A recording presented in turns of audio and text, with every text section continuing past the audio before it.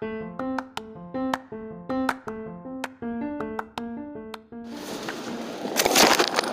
thank you for joining my podcast today. It's Sunday,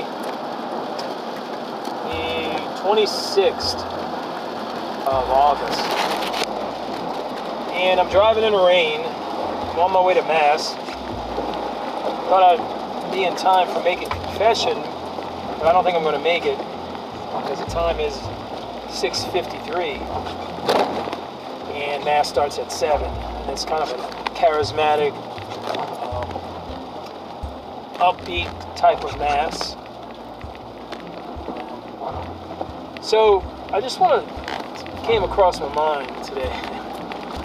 As I'm driving, I'm always thinking. I don't know why that is. If I'm sitting still, I want to read a book or something.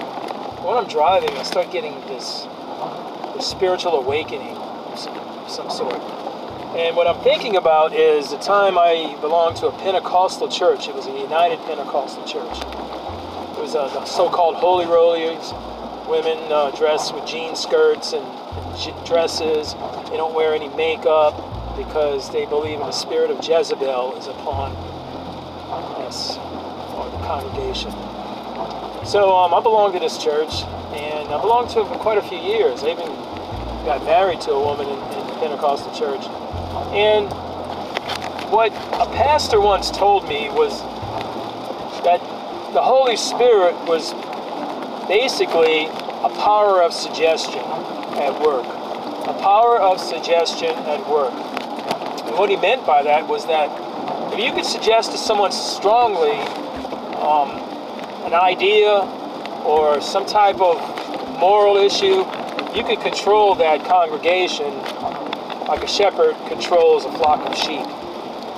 Like, for instance, the power of suggestion is so strong that if you were a weak-willed person struggling with issues of spirituality or issues such as character defects, or you already an introvert and you're naturally inclined to feelings of low self-worth, low self-esteem, issues of like anxiety, depression, and along those lines of clinical depression.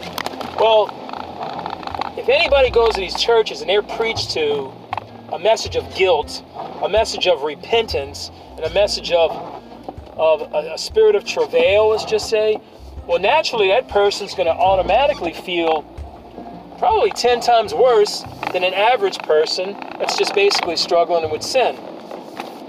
So my point is that they have a lot of people that don't know who they are, that don't have high self-esteem or high value. They're constantly looking for validation from people.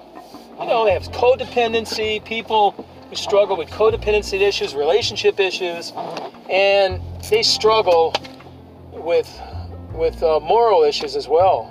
You know, some people struggle with pornography, some mainly men, percentage of men basically, and you know, they hear these messages of repentance, and they don't feel, it makes them feel like they're not good enough.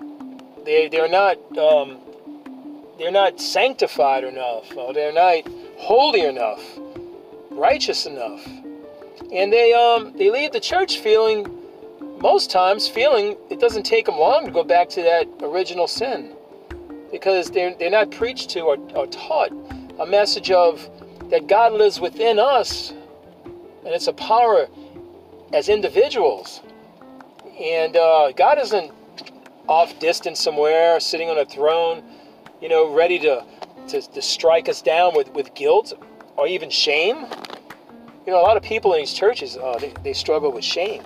And shame is basically a feeling of not feeling like you belong here on earth. Or shame is a feeling of that you're no good, that you don't deserve anything.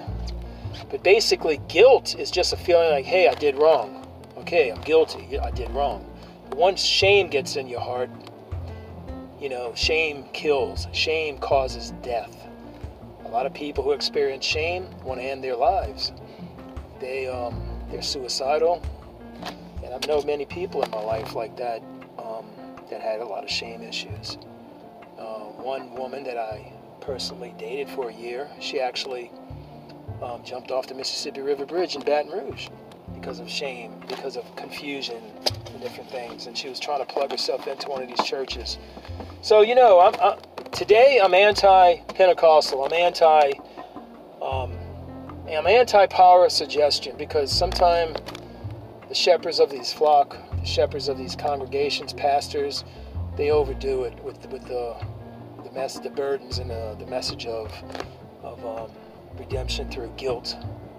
We should be set free by the power of the blood, by the power of Jesus. We're set free. We're not under bondage anymore, so there shouldn't be any preaching or any message of bondage. That's all I have, and I'm about to go in Mass, so thank you for letting me share this message. And I didn't read it from one of my journals. I just basically spoke as I was driving, so I hope you understood. Anyway, my next podcast will be, I guess, whenever I decide to make one in the next few days, or maybe tomorrow, whenever. So whoever's listening, wherever you're going, take care and be safe. Peace out.